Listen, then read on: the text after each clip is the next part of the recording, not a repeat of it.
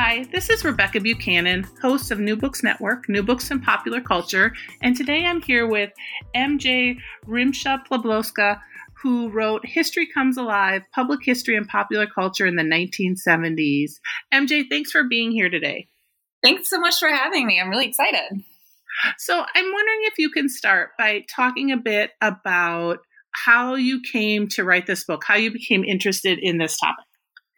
Well, this started out as a dissertation about the bicentennial, which would have been many years ago, which would have been fine. But as I kept on looking at case studies of historical programming that happened around the bicentennial, I started seeing patterns that this looked to me to be significantly different than, what a museum or what a historical society or what an oral history project or even a television show would have looked like before. So very quickly, I stopped thinking about the bicentennial as, or maybe not very quickly, but quickly enough, I stopped thinking about the bicentennial as the sort of central case study and thought about it more as a kind of motif and as an opportunity to look at history across popular and public registers writ large. The bicentennial is still in there, but I was actually looking at the dissertation prospectus the other day because I was moving things from one computer to another, and I was looking at it and reading it and thinking to myself, wow, this would have been really boring. So you sort of break this into a number of different categories and how we sort of think and look at history. And so I'm wondering, before we sort of get into talking about television and different sort of public and popular cultural ways we looked at history, if you could sort of talk a little bit about that shift in thinking about history and what history sort of meant in popular culture and culturally before we got to sort of the bicentennial. Right. Well, so maybe the biggest argument of the book is that when we think about how history is both sort of produced, but also how we engage with history, we need to think more about form. So it's not only that we think about what is being said, but also how it's being said and how people are relating to it. So the argument that I make in the book is that in the late 1960s and early 1970s, you see this sort of massive shift where we're both producing or agents of history, whether that's popular agents or sort of more explicitly pedagogical public agents are producing history. And we're thinking about history in much more sort of immersive, interactive ways. So one way I sometimes tell people, the sort of most interesting way that I can tell people is that before the 1970s, it would have been impossible to have a storyline where someone has a daydream that they're their own ancestor. That seems to me to be like at this point, a very familiar trope. We're very used to wanting to know how people in the past felt, what it would have been like to be people in the past, having that kind of emotional connection with them. That's the way that we expect to engage with history, and that's reflected in TV shows and museum exhibits, the kind of expectations that we hold from historical popular culture. But that wasn't the case until this period. So but thinking about that also opens up this kind of wider possibility, which is that, okay, so if this is always changing, what does that mean? Why is it important to think about this? And I say that the reason it's important to think about it is because that changes very much what kind of expectations we have from history, that we need to always be paying attention to form because it is always changing. Your first chapter, you look at television and how television sort of changes between the 1950s and the 1970s and how television history is portrayed to that television audience. And so I'm wondering if you can sort of talk about that changes and in television history, or how television talks about history. Right. So television is my first case study. And in some ways, it's the one where the change is the most overt because in the 1950s and the 1960s, first of all, you don't have that much history on television. And what you do have looks really different. So on one hand, you have shows like You Are There, which is Walter Cronkite's news show, which sends reporters back to, say, the signing of the Declaration of Independence or the end of the Civil War. There's shows, for example, Profiles in Courage does a lot of the same thing. It's an anthology show about history.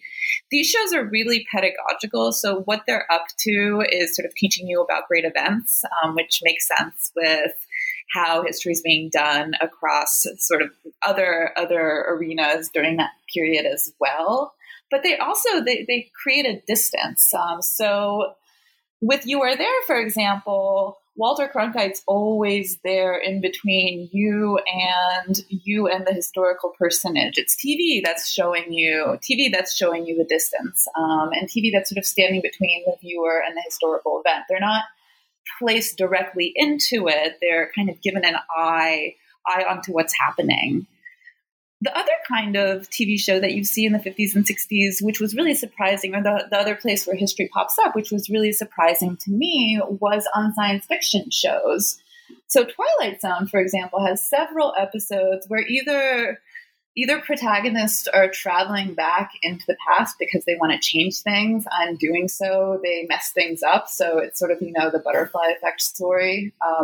Or they get trapped in the past and it's a kind of scary, terrible place where they're in physical danger. And I argue that even though that doesn't look the same way as a show like You Are There, it's doing a lot of the same things. It's creating distance. So in these shows, history is always kind of a physically bounded place that you have to get to with a time machine, or you don't just sort of wander in and wander out. That physical distance is reinforced in different ways as well. It's also, again, not the way that the viewer is placed into the story is also as from the perspective of an observer. They're not asked to identify with, to learn about the persona of any of the people in the show. The cautionary tale, and they're both kind of cautionary tales. They say, history is great to learn from. It's important as foundation, but really we should be thinking about the present and the future. And ironically, in a lot of those sort of Twilight Zone type shows, and I read about a couple of these, the people who do stop sort of work to tamper with the past, and then in the end they learn their lesson. They're like, okay, I'm going to stay in the present from now on. And that seems to be the overall message that these shows are kind of sending to their viewers. Stay in the present. The present's cool. History is fine. You can look at it, and TV can actually help you do that, but it's not where it's at. So now in the 70s, things are really different. There's a lot more history on TV. So even just going off the top of my head, or the top of anyone's head, you have the Happy Days, you have the Waltons, you have Little House on the Prairie, you have all these shows that are about history, or use history as a motif. Even TV shows that don't explicitly use history have historical storylines. So something like The Brady Bunch, for example. There's a lot of sort of going to museums. There's this weird plot line where they go to a ghost town and they get imprisoned by, I think, like the ghost of a minor. But the other really significant thing that happens in the 1970s, of course, is the miniseries. And the miniseries that I'm thinking of is Roots. And they're across all these shows. So across shows like Roots especially, but even shows like Little House on the Prairie and the Waltons, you're shown historical personages that are meant to elicit emotions that you're supposed to identify with, that you're supposed to feel really strongly about their inner lives. And that, again, is a really, really marked difference. So the reason that that's the first chapter is it sets up that difference really, really well. Right. I found it really interesting, and it did help me as well. I was thinking back to watching Little House on the Prairie or Roots or the Waltons and all of those, and how history, I grew up in Minnesota, and so Little House on the Prairie was this really, like, there was a parallel there too for thinking about how history was portrayed as versus how we are, especially growing up, taught history in Minnesota, and taught what was going on during that time. So I found that really helpful to sort of start to think about those things. Oh, that's really interesting. Yeah. Oh, sorry, what were you going to say? No, what were you going to say? Oh, I don't remember at this point. I think it was something that people tend to remember Little House on the Prairie, the TV show, and the Waltons as the TV show is very kind of saccharine and sweet. They're really not. They're very kind of dark episodes, or at least some of them. And they do they're relevance TV. So in the same way that shows like Mary Tyler Moore or All in the Family are kind of grappling with the issues of the day, something that those shows are doing is they're doing that too, and then just sending them to the past. So that's one way that people relate to history much, in a different way, because you have a show like Little House on the Prairie having like, a sexism storyline or something. Mm-hmm. Yeah, no, I think you talked about the sort of the opiate addiction storyline in Little House, and I clearly remember that, and often that connection. So you move from television to talking about how during the Nixon presidency there was this real push for planning this federal bicentennial, and how that sort of became a problem and problematic. So can you talk a bit about that sort of move, this plan to creating one large bicentennial, and what happened with that that plan? Yeah, absolutely. And so here's another opportunity to talk about forms and the forms that different expressions of the past take. So, right, the bicentennial of the American Revolution in 1976, they actually began planning for it in 1966. So you end up having three really different presidential administrations involved. Johnson at the beginning, then Nixon, and then it ends with Ford. Although Nixon, of course, assumed that his would be the bicentennial, but it didn't work out for him in that way. So when you think about a big national commemoration, or at least when people were thinking about this in the 1960s, they assumed this sort of large central event, maybe a World's Fair, because that's what had been done for 1876 in Philadelphia. There had been a World's Fair in 1964. So right away, federal planners think to themselves, okay, how are we going to make this big centralized celebration a World's Fair?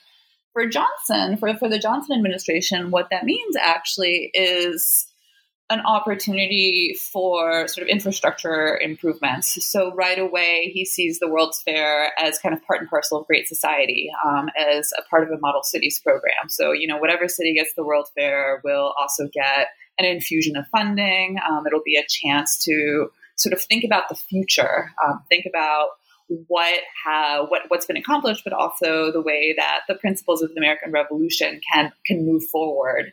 There's a tiny tinge of anti-communism in there too at the very beginning in the 60s, because you have a lot of the first proponents and the first planners saying things like, well, the revolution is an American concept, and we need to make sure the rest of the world remembers that, because of course there are all these other revolutions going on that they wanted to think about.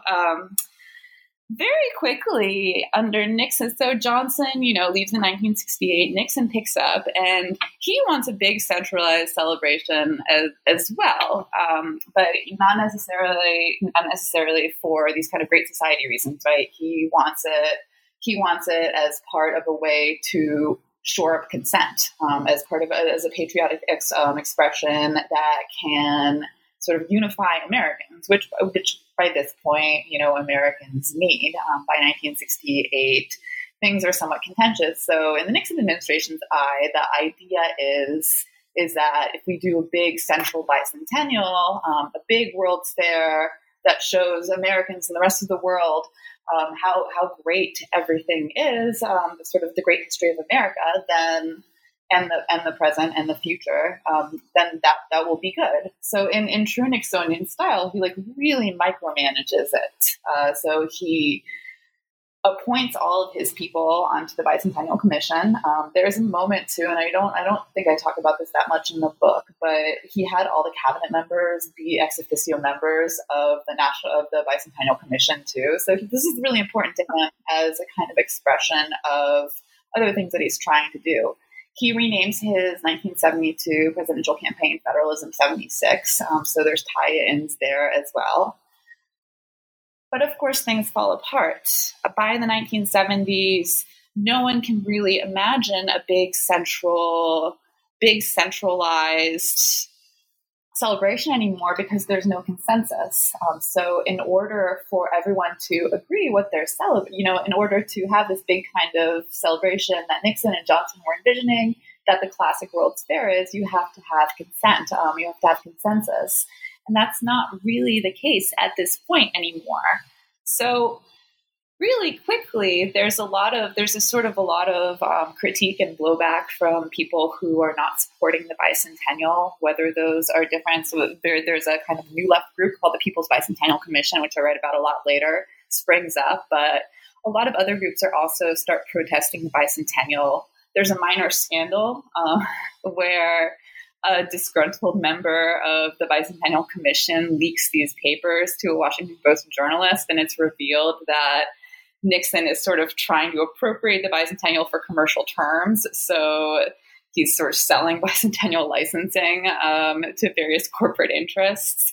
So what the response of the Nixon administration is to this ultimately is that they decide that the bicentennial is going to be grassroots, that the Bicentennial Commission, instead of planning this, great big centralized bicentennial, what they're going to do is they're going to sort of help coordinate 1,000 little bicentennials all over the country. So the states, cities, communities end up planning their own bicentennials. And then what the Central Commission does is that it sort of keeps track of all of them and also gives them funding. And that's important.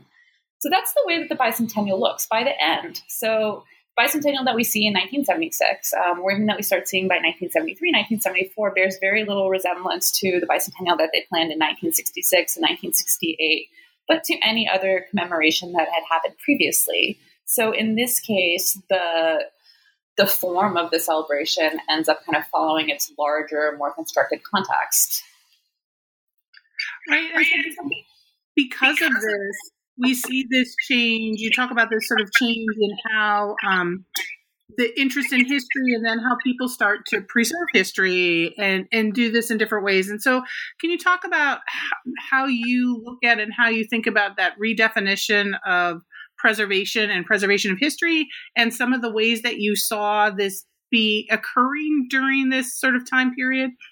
Yeah, right. So one of the ways that I try to talk about this shift is that I say that we move from what I would call a sort of cultural logic of preservation to a cultural logic of reenactment. And so what I mean is that I'm really trying to expand, or at least for the purposes of this book, I'm trying to expand the definitions of both preservation or reenactment. So preservation for me means sort of any kind of act of preserving. So, and it's centered around artifacts, for example. It's centered around an object holding all of the history, and the sort of historical activity is organized around this object. And so by that, I can mean housing preservation. So the preservation of built structures, a lot of changes happen in the preservation movement in the 1970s. It can mean oral history, to me, is a type of preservation as well, and also the preservation of artifacts and collecting. And all three of these change, but they keep, and they start sort of getting elements of sort of emotional involvement, of telling different kinds of stories.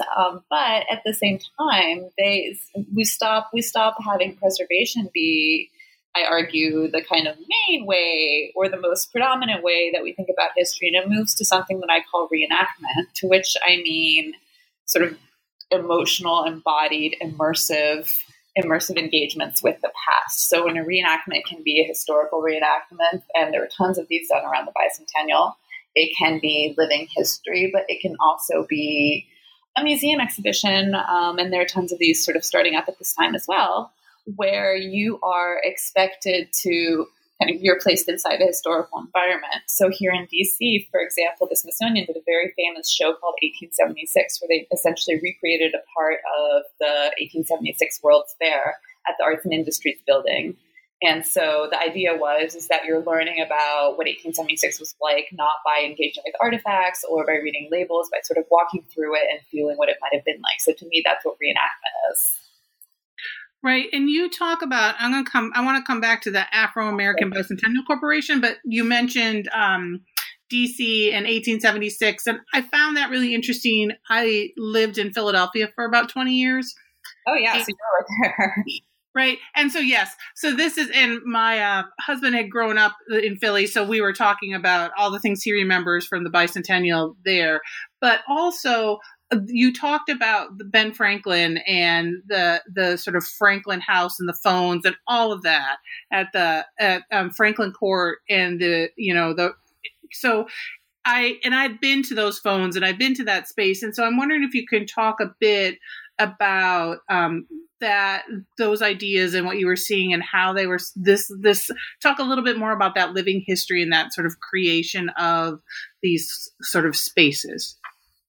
Right. So one thing that you see around this time as a kind of symptom of the changes that I'm talking about is that you see, as I mentioned, a lot more of these immersive exhibits. And that might mean museum exhibits that emotionally engage you, that use artifacts in different ways. But you also see at this moment a lot of multimedia. So museums are really using audio, visual recordings, scrims, the video for the first time in really, really creative ways. And that is, if you flesh that out a little bit, the 1970s are the decade of personal media. So that's one more way that you can connect these kind of changes to larger contexts. But the Franklin Court is in Philadelphia. It is the site of Ben Franklin's house in Philadelphia. The problem is that the house had been torn down, and for a long time, nobody knew what to do with the site. So through the 60s, Park Services worked with Robert Venturi, who's the postmodernist architect, and put a ghost house there. So at the site itself, you have this really wonderful kind of outline of a house. What you have under it is an underground museum. And I was really lucky because it's recently been renovated. So there's a brand new museum at Franklin Court that I haven't had a chance to go to yet. But I got to go when I was working on this in its dissertation form and tour this like perfect time capsule of a museum exhibit from the 1970s. It basically hadn't been changed. So I got to use the phones too, which was really exciting. Oh, awesome. And just, it's remind me in a moment to talk more about what it's like to research stuff like this. But this was one case. Usually I'm trying to work backwards and recreate something from its records, which is hard when you're thinking about emotion and immersion and all these things, because working with an archive is the opposite of that. But in this case, I actually had to immerse myself. And so what they did is that they have this amazing exhibit there called the Franklin Exchange. And what the Franklin Exchange is it's basically a phone bank. And what the phone bank, the panel above the phone bank says, like, well, one of the things that Ben Franklin liked doing is exchanging ideas with people. And so during his lifetime, he wrote a lot of letters. But if he was alive today, what he would be doing is he'd be on the phone all the time. So it has this, and so what the Franklin Exchange is it's just a big list of phone numbers, and the phone numbers are all correct. And they're for people who were both his contemporaries and his actual interlocutors, and then it's people who had written about him. So, for example, if you call George Washington, he has a 703 number, which is the exchange for Virginia. If you call someone in Europe, then you have to dial like 15 numbers. And these are all rotary phones, too. And at least half of them were rotary phones in the early 2010s as well. So that's exciting. No, it's yes. But that, thinking about that and thinking about, I thought it was really, when I would go, it's fun and it's quirky and cute, right? But that how innovative that probably was at the time. Yeah, it's doing something really, especially in the 1970s, it's doing something really unusual. First of all, it's making you think of Franklin as a person, but also think about what, relate more closely to him. So maybe you have no idea what it would have been like to be a person sitting around and writing letters all the time, but you can certainly think about what it's like to be on the phone. But telephones are really sort of personal. So what happens is you dial one of these people, and then a recording picks up and it says whatever the quote is that the person says about Benjamin Franklin, and then it hangs up. So one way to read it is that they don't know how to use the telephone. So they've been kind of like brought back in a weird way as well. But yeah. But even like, listening to this person's or listening to what's supposedly this person's voice, it's a very kind of intimate, immersive, interactive experience. and one that puts forth a different idea of Franklin or what Franklin could be or used to be. Right. And so sort of shifting gears or moving from that, you talk a bit about the Afro-American Bicentennial Corporation as one of these sort of offshoots. I don't know if that's the best term for this sort of federal bicentennial movement, and the fact that often history is very complicated if you are not in those who are usually telling the history. And so I'm wondering if you can talk a little bit about the ABC and what it did and sort of its role in some of this preservation of history. Right. So one thing that I realized fairly quickly about the bicentennial, and especially this kind of decentralized bicentennial that was mostly a funding agent than anything else, is that a lot of people sort of saw this as an opportunity to do their own projects and get financial support for it. And the Afro-American Bicentennial Corporation was just one of these things. These are two brothers, Vincent and Robert DeForest, who had started out as SNCC activists. So they came to DC as civil rights activists. And they noticed really quickly that there are very few sites on the National Register of Historic Places. So I mentioned to you already that this is a moment where people are becoming more interested in historic preservation. One of the reasons that this is happening sort of writ large is as a kind of reaction against sort of massive urban redevelopment in the post-war period. So by the 1960s, you have people who don't want highways coming through their cities, who are getting tired of brutalism. So all of a sudden, they get really interested in historic places. So all across the board, there's a kind of surge in preservation activity, and there's a surge in kind of meanings that are attached to preservation activity. But the DeForest brothers look at the National Register of Historic Places and say none of these sites are engaging African American history. I think the only one on there at that point was Frederick Douglass's house. So they said they get a government grant. They get a grant first from Park Services and Department of Interior, and then later from the Bicentennial Commission to go around and identify sites that are reflecting the African American experience.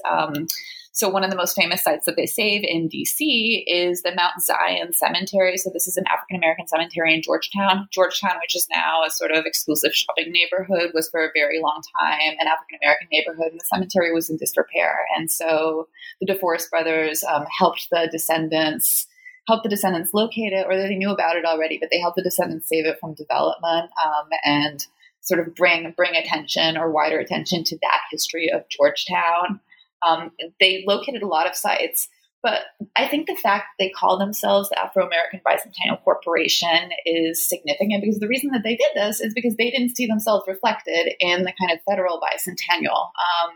So one of the sort of things that happens once the bicentennial becomes a kind of more grassroots effort is that more and more people find meaning in it, more and more people find places for themselves in it. So the DeForest brothers, at some point they go and testify. So when all this corruption of the Nixon era Bicentennial Commission is brought to the fore, there's a Senate hearing about budgeting, and the DeForest brothers go and testify. And one of the things they say is, well, we didn't see anything for ourselves in the programming that they were planning, so we decided to start our own Bicentennial Corporation. But I see them as, important actors in this kind of wider redefinition of history, that the preservation that they're doing is really personal.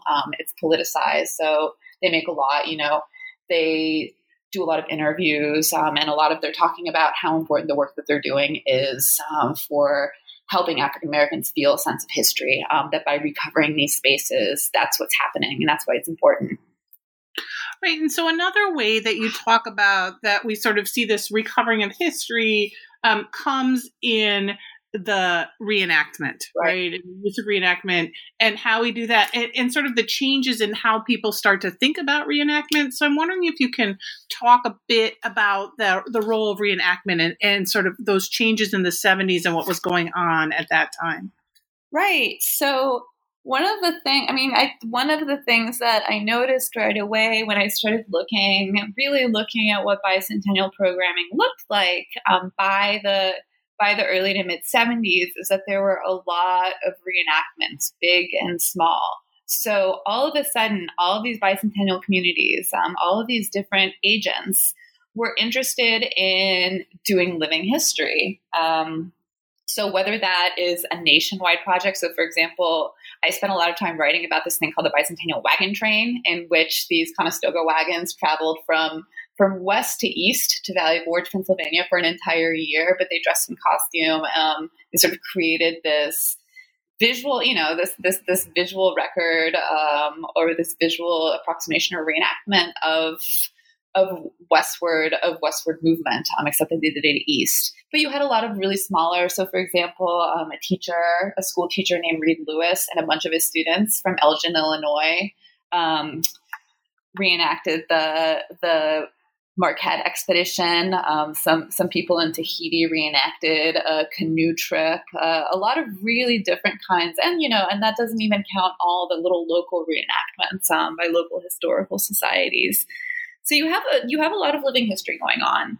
In the world of museum living history, things are changing too. So living history sites like Colonial Williamsburg, like Old Sturbridge Village, like Plymouth Plantation are moving from being, very tidy and doing what's called third-person interpretation and telling stories of only the sort of most wealthy and famous residents of Williamsburg, for example, to doing living history that was much more interested in the everyday experience of doing kind of more immersive, more interactive living history.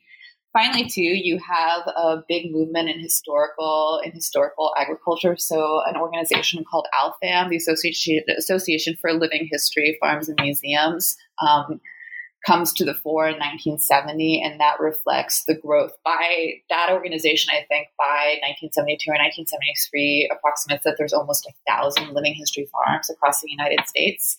So you just there's something. What I noticed at first is there's something in the water. All of a sudden, everybody's really interested in this embodied history, and what I end up arguing is that it's connected to, the Franklin Exchange or the 1876 exhibition that the Smithsonian does, or even Roots. It's about embodiment. It's about living history. It's about, as the title of the book says, history comes alive. That's the form of engagement with the past that I think Americans relate to the most at this moment. Yeah, it was really interesting. I was in grade school in the late 70s and then the early 80s and again in Minnesota, and we would go to like Fort Snelling, or we would go to these different, you do the historical tour where you go and you meet the people who are acting like they are very much living at that time period. You can only ask questions about that time period. And so this made me think about how that had just recently sort of started and began, and being part of that and growing up with that sort of experience. And there was one point where you talked about a whole school that taught like one day a week. They did like schooling and back to the 1800s kind of thing. Yeah, that's right. That's and again, this is part of everyone finding their own way to engage with history during the bicentennial period. So yeah, this school, and I don't remember off the top of my head now where it was, they tried to, they one day a week for the entire year of 1976, they sort of did classes and did the day as a 19th century school would have. So they wore dunce caps, they learned through rote memorization. I think the boys and the girls were separated, but they all, they felt like they learned a lot and they really liked it. Right. And so the other thing you sort of bring up and talk about too is the role of activism that came about with some of the ways in which they were sort of planning for historical or bicentennial celebrations. And so can you talk a bit about that activism side and what was going on there? Right. So this is This is the last chapter. So one of the kind of, as I said before, I think the stakes of this change is that when people start identifying with the past and thinking about the past in more sort of emotional, empathetic ways, then the past sort of has more valence for how their own identity formation, right? So if you're grappling with issues in your life and thinking deeply about how the past relates to the present, then right there you see a lot of opportunity for activism. So the last chapter looks at different history projects that had activist ends. So one of the groups that I look at is this People's Bicentennial Commission, which sprung up in response to what they saw as the corruption of the Nixon era Federal Bicentennial Commission. And they were trying to get people sort of democratically engaged in different ways by saying that, hey, you're the real revolutionaries. It's not the president and the current administration that's the heirs to the revolution. It's you, and what you should be doing is looking at around you and sort of trying to make a difference. So that was one group. I also talk about the way that the American Indian movement sort of saw the bicentennial as a chance to bring attention to the sort of erased history of Native Americans. So in the bicentennial, they don't talk about this at all. By the Bicentennial Commission, I mean. But the American movement, Indian movement said, what are we celebrating? We're celebrating essentially sort of an imperial action, a hostile action. And so for them, the bicentennial became a moment to look at the mainstream history and look at the way that it had erased Native Americans. Right, and you do the same thing too, looking at the Black Panther Party as well, and sort of what they were sort of pushing for with their, what they call it, the lost colonies. Is that? Oh, there was a bicentennial without colonies, which actually American Indian movement was part of too. So even though the People's Bicentennial Commission sort of portrayed themselves as the leftist alternative to the mainstream bicentennial, there was actually a more radical left coalition called the Bicentennial Without Colonies, and the argument that they're making is that, okay, the People's Bicentennial Commission is not actually sort of looking critically at the history of the American Revolution. It's just making a point about who should identify with it. The Bicentennial Without Colonies was thinking more about the legacy of the American Revolution, again, as a sort of imperialist action that had, over the next 200 years, reverberations for many, many people. And so the Black Panther Party was a part of this, American Indian movement was part of this, and they ended up having an alternative bicentennial in Philadelphia on July 4th that, again, tried to bring attention to what they thought of as the kind of hypocrisy of the mainstream bicentennial and even the hypocrisy of the People's Bicentennial Commission. Right. And so we have all this going on, and you sort of conclude, and I remember hearing this, the This American Life that you talk about. Right. Right. So you sort of bring us back to sort of what's going on now and how this has sort of impacted us today. And so can you talk a little bit about sort of some of those conclusions, or what you've concluded and come to from looking at these changes that were being made throughout history, especially coalescing in the 1970s?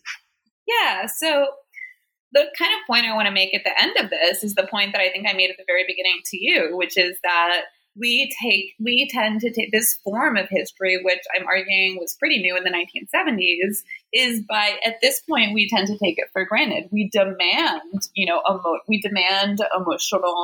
emotional valences. We demand sort of personal interactions, immersion, interactivity from all of our historical engagements. So one example of that is, for example, all these kind of video games like Call of Duty that put you into historical environments.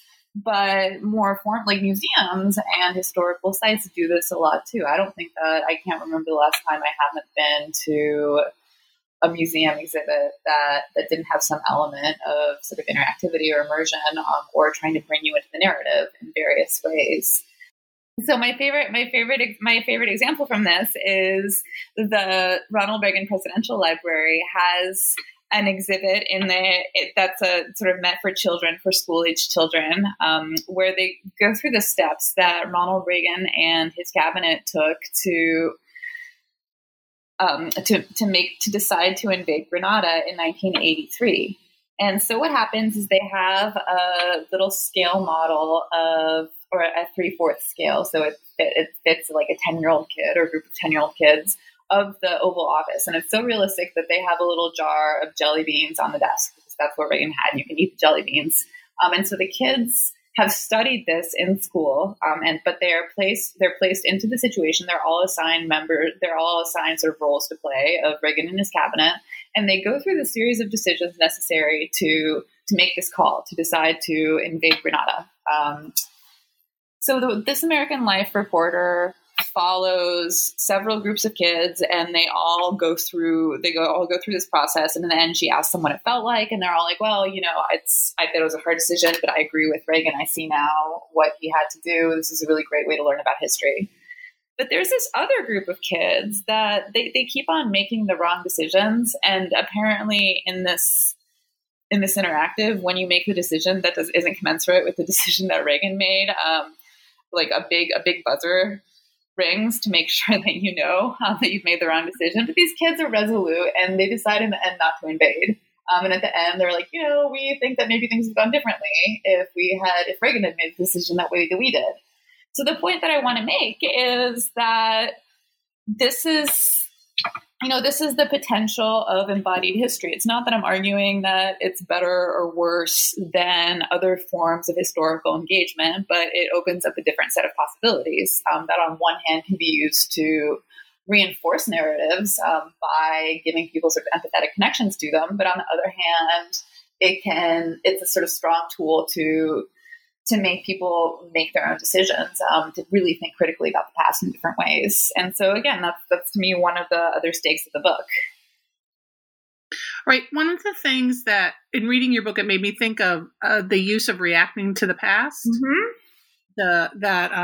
I have a friend who uses that in her classroom and uses that with her students. She teaches political science and political theory, and she's found that a really great way to get students to really be involved in like what was going on. And sometimes they do make the wrong decisions, right? They end up losing the game because they don't make the decisions that were made historically. Yeah, I've never done reacting to the past. It's a lot of commitment. You have to really, and I haven't maybe taught the right class for it yet.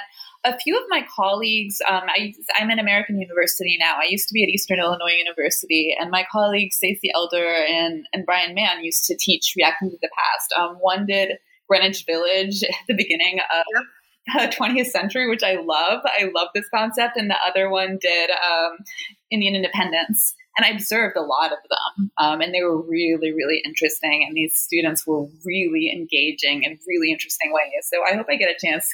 Whenever I see one of those, I'm like, right. But yeah, I hope I get a chance to do one of those one day. But I think they're really terrific, and there's a lot of potential there. Yeah, that kind of thing. Yeah, I'm a big fan of Emma Goldman, and one of the ones she did has Emma Goldman. Yeah. So she's like, this is who's playing my Emma Goldman. So she would tell me about her Emma Goldman and how great he was. So I was like, yes. Yeah, I think I saw that. No, the Greenwich Village one is wonderful because it's usually when you see it in history books, it's so dry. And I think you don't really understand what free love, for example, or anarchy might have been, in the midst of progressivism. But yeah, watching this come alive was really, really cool. Yeah. So reading this, it made me think of that. And she's a political theorist. So she talks a lot about sort of American exceptionalism and these sort of tenets that we have or that we have sort of invested in as an American people. And so it reminded me of how much that is now embedded into even, a curricular and programming that we use to engage students in history and in our histories.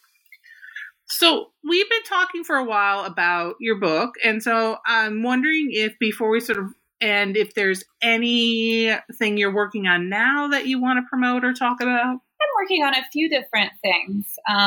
So I moved back to DC 2 years ago, and I have become very involved. And I grew up in DC, so I love this city. And I've become very involved in local history, which has been really exciting. So I've been doing a lot of, I guess, history that's closer to the sort of community history that I write about, which has been really interesting.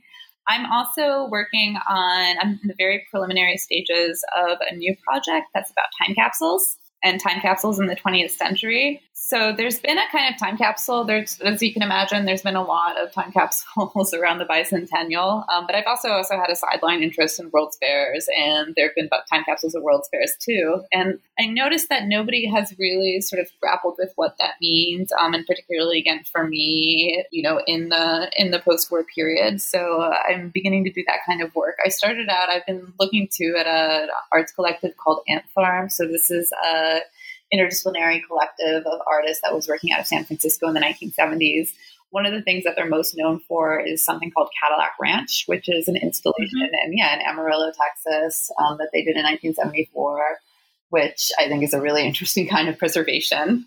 But they also did several time capsules. So I was going through their archive, which are held at Berkeley, and I saw all these projects, and it kind of launched me down this path. So I think there's a number of really interesting things that are kind of moving out of this project for me. So I am looking forward to continuing to dig into this. Interesting. Well, it's been really great talking to you. Again, this was MJ Rimsha-Pawlowski with History Comes Alive, Public History and Popular Culture in the 1970s. Thanks for talking with me, MJ. Thank you so much. It's been great having this conversation. Thanks for having me on here.